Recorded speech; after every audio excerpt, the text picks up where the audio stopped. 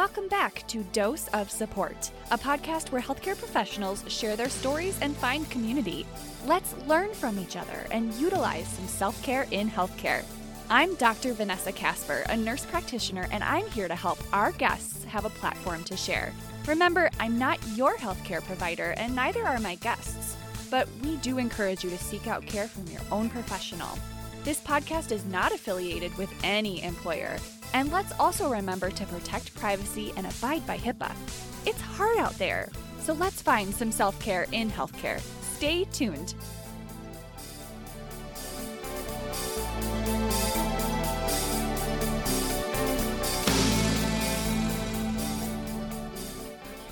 Let's huddle up together. Hi, everyone. I am coming to you from a somber place after the events that took place last week. And what that was domestic terrorism. It was white supremacy and white privilege. And as a white person, I took that time to think about how white supremacy has benefited me. Because we have all been in a system built on white supremacy since the foundation of the United States. And what I mean by that is the system that was built was always benefiting white people and always suppressing people of color. And when I reflect on that, I think for generations, my family has been able to work within that system. That system has promised prosperity, and we've been able to work, be educated, be safe, and not be treated differently because of the color of our skin. But that same system has suppressed people. That system of white supremacy, what we saw last week is it hurts everybody. People died, and people died no matter what their skin color was. And so clearly, white supremacy does hurt everybody. We should have an incentive to change that. And I think when you look at healthcare and the system of healthcare, there's a lot of parallels with the system of white supremacy. And we know that both of those systems are not working for everyone, right? We know that there are healthcare disparities and that those healthcare disparities differ by gender, by race. And so white supremacy perseverates into every aspect of our society here in the United States. And so what we can do as healthcare workers, if you are listening today and you're like, what can I do? Obviously, there is no easy answer, right? There isn't one answer. But if you are a white person and you're listening to this and you want to do something, I would start by looking at how you have benefited from white supremacy. But then we need to listen. Just listen to people of color. And that's what we're going to do this week. We have Dr. Stephanie Young-Moss joining us, and it's really at the right time. So with that, I hope you enjoy this episode and stay tuned.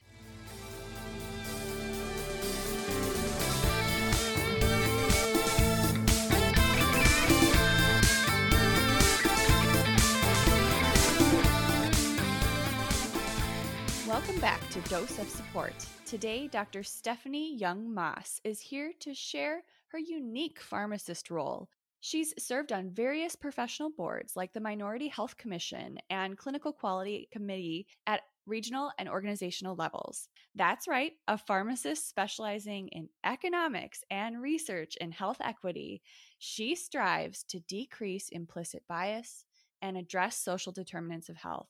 Welcome, Dr. Stephanie. Hi, thank you so much for having me, Dr. Vanessa. Well, thank you.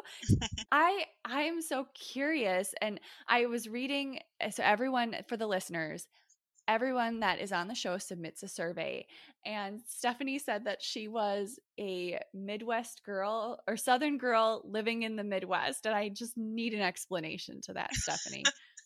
Well, I was born and raised in the South, born in Alabama, but went to school and pretty much from my childhood on in Tennessee.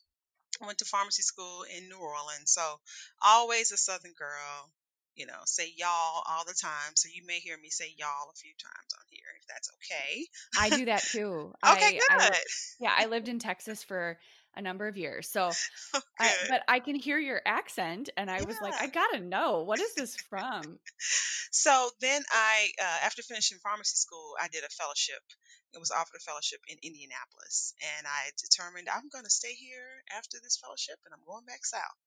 But fate had it otherwise, and I ended up meeting my husband and raising a family here. So I've been here for almost 20 years, and I was only supposed to be here for 2 years. So I'm in Indianapolis, so I'm a Midwest girl, and my kids were born and raised in the Midwest. So when they hear me say y'all, they think it's the funniest thing. And I get kind of offended, but hey, what can I say? Well, I mean, if they're teenagers, I mean, Nope, not yet, but almost. oh, But still. okay. I mean, if they've got any ounce of sass, I'm not surprised to hear that. But um, that's so funny. So you're a mom, you're a busy clinician. It sounds like you really had a plan in place when you went to school. But what what brought you to pharmacy? What brought you to that role as a pharmacist? Well, while I was in school, I think as with a lot of young kids, I knew I wanted to be in healthcare. I was raised by someone who's an ultrasonographer, so I've always been around either radiologists or ultrasound or something of that nature. But I had decided I wanted to be a pediatrician, and just because I'm a teenager and I want to help kids. That's pretty much Yeah. all I knew, really, to be honest. That's all I knew. But the more I went to school and the more I started looking, I actually spoke to one of my counselors in school, and she was like, "Have you ever considered pharmacy?" And I literally said no because I had not. I didn't know a lot of pharmacists. No one in my family was a pharmacist. But I ended up researching it more, and it just seemed like it was just something that would fit me perfectly. And then the more I researched it, I realized that I didn't have to only work in community pharmacy, Right. which is actually a great thing because they help the community, but I could also do various other things. So after looking into it more, I decided to go that route. When you went through your program, were you still like, I'm going to work in pediatrics as a pharmacist? Like, did you still have that? Or, what brought you to this health equities and addressing disparities role that you had? I did not. So after going to school, I really thought I'm going to work as a community pharmacist because back then that is where the shortage was. They needed more pharmacists to be in, to work in the retail, to work in those drugstores because there was a shortage, Okay. and the geriatric population was growing. The baby boomers were getting older, so they needed more of us to be able to help, etc. And then I found an internship with a drug company, and from that experience with the drug company is what made me go the more business route, is what I like to call it. I really saw that you can be a pharmacist and have a job every 2 years, a different type of job every 2 years while working in industry. So that's kind of where I started off and where I went, and then I ended up going to managed care. But as far as healthcare disparities is concerned, as soon as I got out of school, while I was in what's called Student National Pharmaceutical Association, and it's an organization for students who want to serve the underserved. So I started there being president of my chapter while in school, then was a national officer, I was national treasurer for that. So it kind of started there. And then I just took that Okay. after I graduated, and I was on boards after I graduated. I got connected with the community. Even though I was only supposed to live for 2 years, I still got connected. I got connected with the community to learn more. So that really started even prior to my career, wanting to help with health disparities. So while that's not within what I do every day for my day-to-day job, but my volunteer time, that is where I spend my time, is focusing on decreasing health disparities and increasing health equity. I think a lot of people listening that maybe work in healthcare really want to contribute to that somehow, really want to make a difference for people that are suffering in our system. And it's kind of sounds to me like you have expertise there. Can you tell me what is a day in the life as Dr. Stephanie Young Moss, Mhm. pharmacist? What is a day in the life like for you? Well, typically I try and get up before everyone else in the house gets up, especially having virtual learning going on right now. Like, that's so Right. important. But it may be getting on the treadmill. And to be honest, during quarantine, I have not been as disciplined as I should have been. So I'm trying to get back to that. It's really easy to get out the habit, but once you get the ball rolling, then it's easier to keep the ball rolling. So I'm trying to get back to that. I may drink coffee. I may check social media, meditate. I try to do any of that meditation and things, meditation and prayer before I get into social media. But it's important for me to try and ground myself and prepare for the day because I don't want to have other things or other outside influences determining my mood. I want to try and shift and make my mood myself. So then once I do that, I log in, and I've always worked from home, even prior to the pandemic. I've always worked from home, but I come in and I log on, check emails. I have meetings where we may discuss some of the research topics that that we're looking at to work with some of our partners. And then from there, typically I would have to travel to some of my customers. So the people that I would travel with to look at these different research items that we want to look at, or research protocols that we want to look at, I would actually have to travel to them.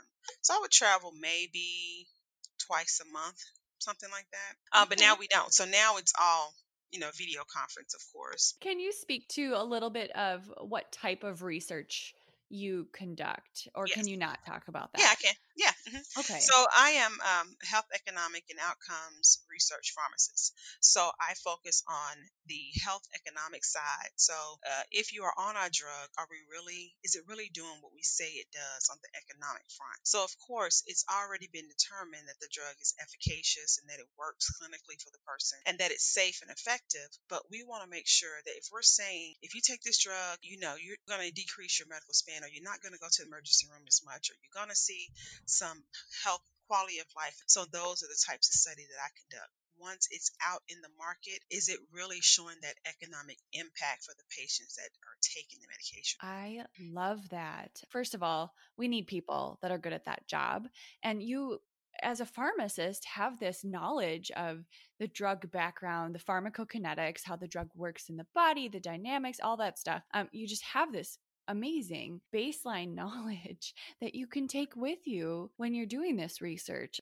Do you feel like your role as a pharmacist is represented in the media? I've had two opportunities here recently to do a few media appearances. So I think that there Okay. could be more pharmacists that do media appearances. I think it's important to see that background as well, because as a pharmacist I can speak to different supplements or self-care and those types of doing that more and finding different topics that can help with or get the word out about health disparities and ways that you can decrease it so that the news can see more pharmacists like me on television. Yeah. And even in TV shows, do you think pharmacists are represented that way?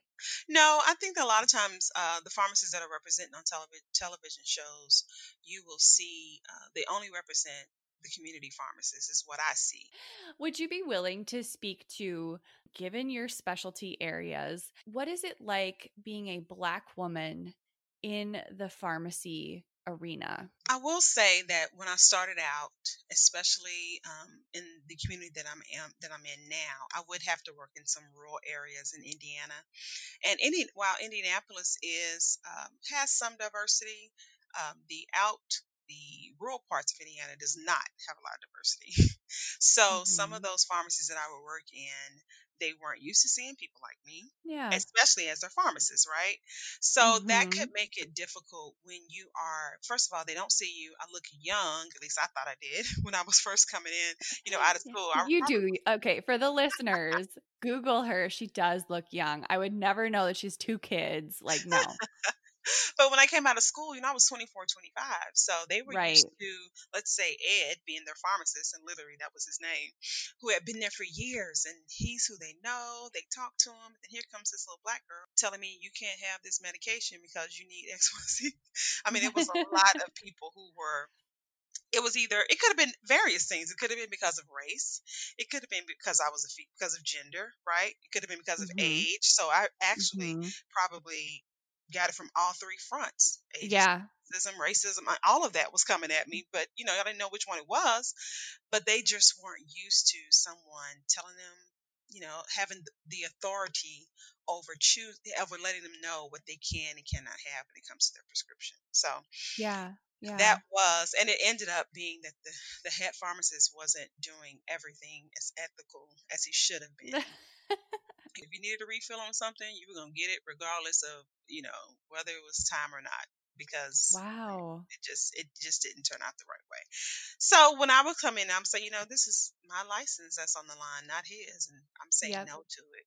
That would cause an issue. But so it was just learning how to be aware that while this is a different environment for me, it's also different for them, and just making them see that, hey, I'm just like anyone else, and I am going to be respectful of you, you're respectful of me, and building relationships with them sometimes will help break those barriers as well. That's such a gracious gracious way to look at that. And it I can tell how nice you're being, but I'm wondering, with the knowledge that you have, can you lay some stats on us about the health disparities that exist in our broken American healthcare system? Yeah, so when it comes to health disparities, I mean, there are so many different uh, things that come along with health disparities, and I think the main thing is we have to realize it may be a particular type of health difference that's closely linked to race or socioeconomic or environmental disadvantages. So those are all different types of things that can play into. But when it comes to race, a lot of times you'll see that racial disparities will account for about 35 billion in excess expenditures each year. So that's a whopping. Billion with a B. Like, Yeah, so so that's maybe a if we lot. all stop being racist, we could save some money. But the thing is, people don't even, it's not really about just being racist. People don't even realize it could be a small Right. bias that you don't even realize that you have.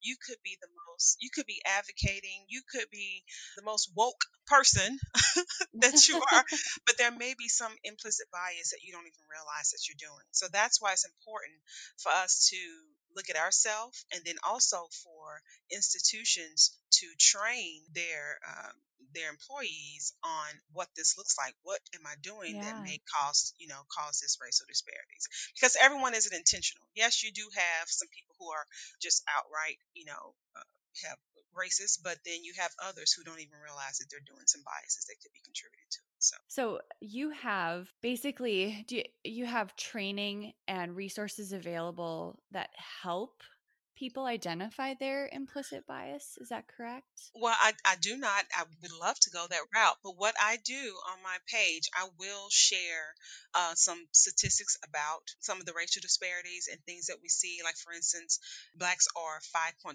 more likely to die during childbirth versus whites. Right. And that's regardless of your level of education. So a lot of people want to put it on poverty and education, but that does not matter. Your level of poverty or your education, they're still Mm-hmm. 5.2 more likely to die. So I will have statistics like that, and then give suggestions on things that we can do in order to be able to stop racial biases. So you will see me post that on my page as well. But yes, I would love to be able to do more of training, and my big goal is to be able to start a nonprofit where we are able to have people who are of the community, and blacks who are of the community, young black youth, be able to shadow healthcare professionals. That this not only helps the youth, but it also helps the healthcare professional too, because it's shown that if healthcare professionals have a relationship or know someone of color, then they have less chance of having that racial and implicit bias that they may not really realize that they have. So that's one of my probably on my 5-year plan. But so they can come to my page and find some resources. But as far as training, I do not have that yet. But I will write that down.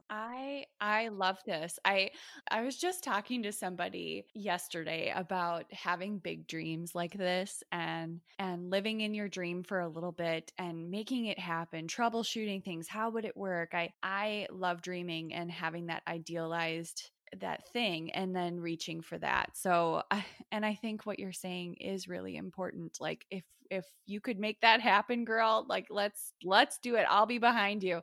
All right, well, let's take a break. And when we come back, Dr. Stephanie Youngmoss will give us a story from practice and some self care. So stay tuned.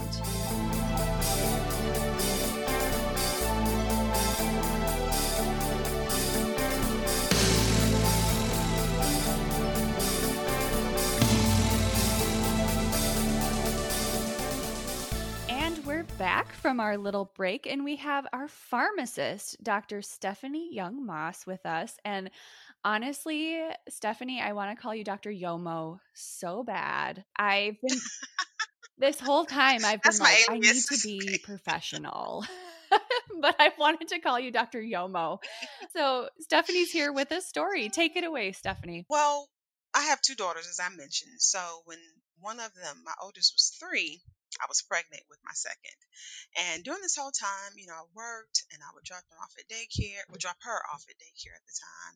I'm still working in pharmacy. I believe I was in managed care at the time. So she really did not know what I actually did. She just thought, mommy's a pharmacist and she takes me to daycare. She picks me up and we eat food and have treats and she's pregnant. So I asked her one day, "Do you know what what mommy does for a living?" And she said, "Yeah, you're a pharmacist." I was like, "Yes." She was like, "Do you know?" And then I said, "Do you know what pharmacists do?"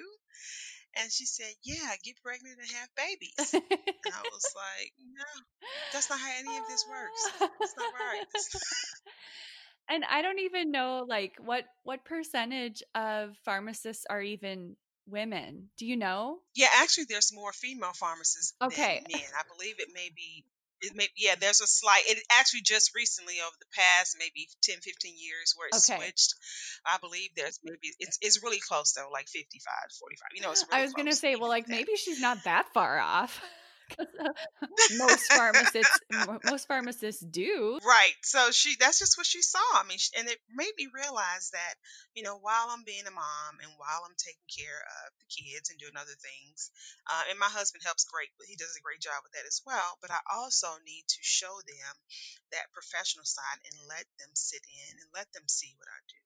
That your mom is not just a mom, she has a career. She's a businesswoman, and this is what she's doing. Well, and as a woman raising little women, I think it's so important that little girls see that they can be more than moms, or they don't even have to be moms. I mean, all the options are on the table for little girls now. At least they should Yep, be. I agree. And so you're role modeling that. I think that's really important, but it's so funny that that's what she thought. Yep, she was so serious. Yeah.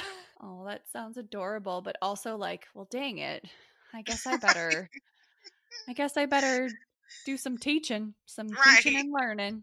right. All right. Well, Stephanie, I think that you are like the queen of social media. That is how I found you. Oh, thank you. You share all sorts of tips and tricks, and what I'm interested in learning from you is how do you practice self-care? Self care, of course, being a mom, businesswoman, and then working full time during a pandemic where everybody's at home can be difficult, but that's why I try and get up before everyone else gets up because that's just a little bit more of peace and quiet than I can have to work on myself. So, what I'll typically do is I'll pray and meditate. I'll go to YouTube and search in, whatever I'm feeling that day. And I'll listen to affirmations, whether it's if I'm going to be, for instance, on a podcast and I want to be more confident, I'll Google how to be more confident on YouTube. And then there may be affirmations for that. Or I'll Google how to decrease worry, those types of things. So whatever I'm feeling that day, I'll actually I say Google, but put that in YouTube. And those affirmation videos and sounds will come up. And I'll typically listen to that in the morning to kind of get my day started because I don't want anyone else dictating my day or having their requests for me for what they want me to do. I want to be able to set the tone and move for my day prior to me getting started. So that's typically my self care is in the morning before I even get started. And that's something that's pretty much accessible to everyone. I never would have thought of doing that. So Right. anyone listening could just pull up a browser, put in YouTube, and if they need a boost of confidence or a boost of positive energy, or maybe they need something Hmm. that's going to motivate them to get their work done. I mean, so you just literally like Yep. search words and you find something with like music Yeah, I in the just search background words. and someone talking. Yep. Sometimes I have music. Okay. Yep, I have music and talking with a really soothing voice. And like I'll even search how to decrease anxiety and worry if I'm feeling really anxious, just anything. And you'll be surprised at the affirmations and things. And a lot of times you'll have to go through them and listen to ones that really resonate with you, their voice resonates with you. But those are some really good affirmations to be able to get your day going. And it helps. For me, it helps a Yeah, whole and lot. some people are really auditory and some people are visual, and that kind of hits both of those needs. So, if anyone's listening and they're like, that sounds hokey, how am I going to sit down for 5 minutes and like pour a cup of coffee and just listen or watch this video and really absorb what is being said? And I think we just don't take the time. Often that is the barrier to self-care. Some people might think that that's a little like hokey, like how am I supposed to sit there for 5 minutes and not do anything? Right, And right. And I'm gonna be honest, I am a huge multitasker, but so sometimes I will sit there and just drink coffee and reflect. Or I may be doing, I may wash dishes, or I may find something else that needs to be done. So you don't always have to just sit there, yeah. right? So you can Yeah. find other things to do if you have to. Don't It works better if you are kind of still, but it you still can multitask if you have to. I love that. And I don't think anyone's brought that particular self care idea up before on the show. I mean, obviously, the podcast is on YouTube. So, like, I'm on YouTube. And, but I think a lot of people, there's so many ways you can use YouTube. And this is just a Oh really good yeah, example of that. So, yeah. awesome idea. All right. So, Dr. Yomo, how, if people love your message and they care about your work, how can they find you? Well, you can find me on all social media platforms at Dr. Stephanie Yomo, and that's Dr. Stephanie and Yomo. And Yomo does stand for Young Moss, so it's not just a slang word; it stands for Yeah, Young Moss. she's not making that up. It's I that's got the why I actually love it idea so from a much. friend Like, from college. She called me that, so and yeah, like it it's just stuck. yeah, I love it. I love it. Yeah, but they can find me there, and then they can also visit my website at drstephanieyomo.com. Awesome. And your email is really similar to mine. Hello at Mm-hmm. drstephanieyomo.com. Yep. Yep. Correct? That's it. Awesome. That's it. Now, if you are interested in being on the show, or you want to give some feedback, or you want to become a Patreon, you know what to do. You can find me at Dose of Support on Instagram, Facebook. You can find us on YouTube. You can find us on Patreon. And you can give a small dose or a full dose on Patreon to help support the show. So I am blessed to be back in your ears next week. So until then, give each other a dose of support. Every role in healthcare is important, and these experiences matter. We'll be back next week with a brand new guest and a whole different story. Until then, make connections, you guys. Give each other a dose of support. Dose of Support is written, produced, and edited by me, Vanessa Casper, with exclusive music by Rafael Sequeira. Don't forget to rate the show, write a review, and leave feedback wherever you listen. I'm punching out until next week, where we try to find some self-care in healthcare once again.